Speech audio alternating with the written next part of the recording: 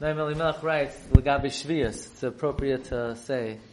Pasuk says in Bahar, V'chisoymar ma noichal b'shana hashvius, hein loy nizrav loy nesav tzvasenu, v'tzivisius berchasi b'shana hashishas.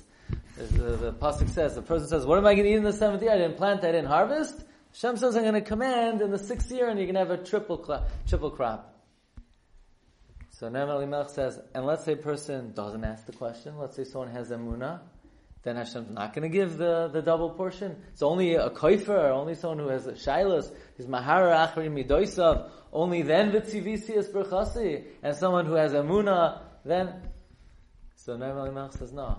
Avada, if someone doesn't ask questions, then Hashem is mashpia straight. Hashem is going to give the way He always gives. But when somebody asks and someone questions, it ruins the flow of Hashem, it ruins the shvil. So the shvil is broken.